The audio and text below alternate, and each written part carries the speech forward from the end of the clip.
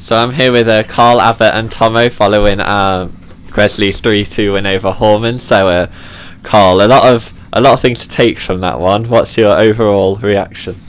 I'm just pleased. I think we've won a game in a fashion that if you're going to be successful, you have to be able to dig deep and salvage your 3 points. And you know what, I thought we played really well. I thought, on another day it's 4-0 at half time. It's a completely different game. But they do work hard, and you look at their scores, and they go very late in games when they get beaten. They go late in games, and they stay in this division through real hard work and smashing points here and there. And that was never going to be an easy game. It wasn't an easy game. I thought we played really well. I thought we moved the ball really well. We dominated, and the scoreline looked like we made hard work of it. And of course, we did because it's ended up being so tight. But could have been very wide, and we played well today. So more wins this season than the entirety of last season. What's changed for your fortunes to change?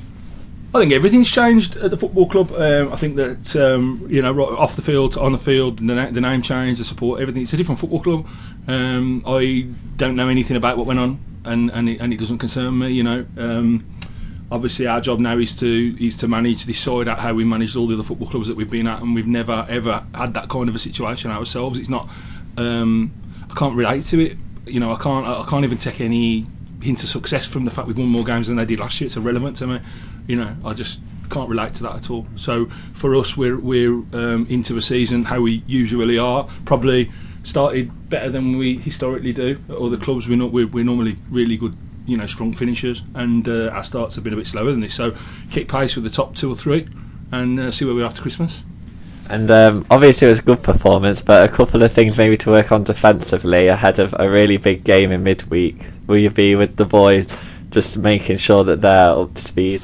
Yeah, Alfie, you're right. Because the one thing with me, we will score goals, and we do play attractive football. But on the flip side of that, you can see that when we do play attractive football, we're quite open at the back a little bit at times. And you hear a lot of messages coming from me personally in terms of the shape at the back and the discipline. Is focus. If things are not going well going forwards, you've still got to focus defensively. And I think a little bit of that today was just a lack of concentration towards the end in the last sort of 10 minutes. To give a silly free kick away where we gave it away. These are the things that against better sides. When you're in the game, it's 0-0, and all of a sudden you go and lose a game 1-0 in the last minute over a free kick. So these are the things that we're working on constantly with the lads. Obviously, we've not got much. We can't train this week, so it's just messages really, and not being able to work on it. But we will continue to do that, and as long as the boys do the business at the one end, then hopefully we can come away with a decent goals against Column the other end this year. So your goalkeeper Joe Fright played quite high today, almost as a sweeper. Was that something you tried before the game, or did that just happen? No, he was doing that in pre-season. It was one of the things that we really liked about him. He's very aware. He talks well. He works outside his box really well. His kicking's very clean, and he judges things well. So all credit to Joe. Really, that's not a byproduct of any coaching.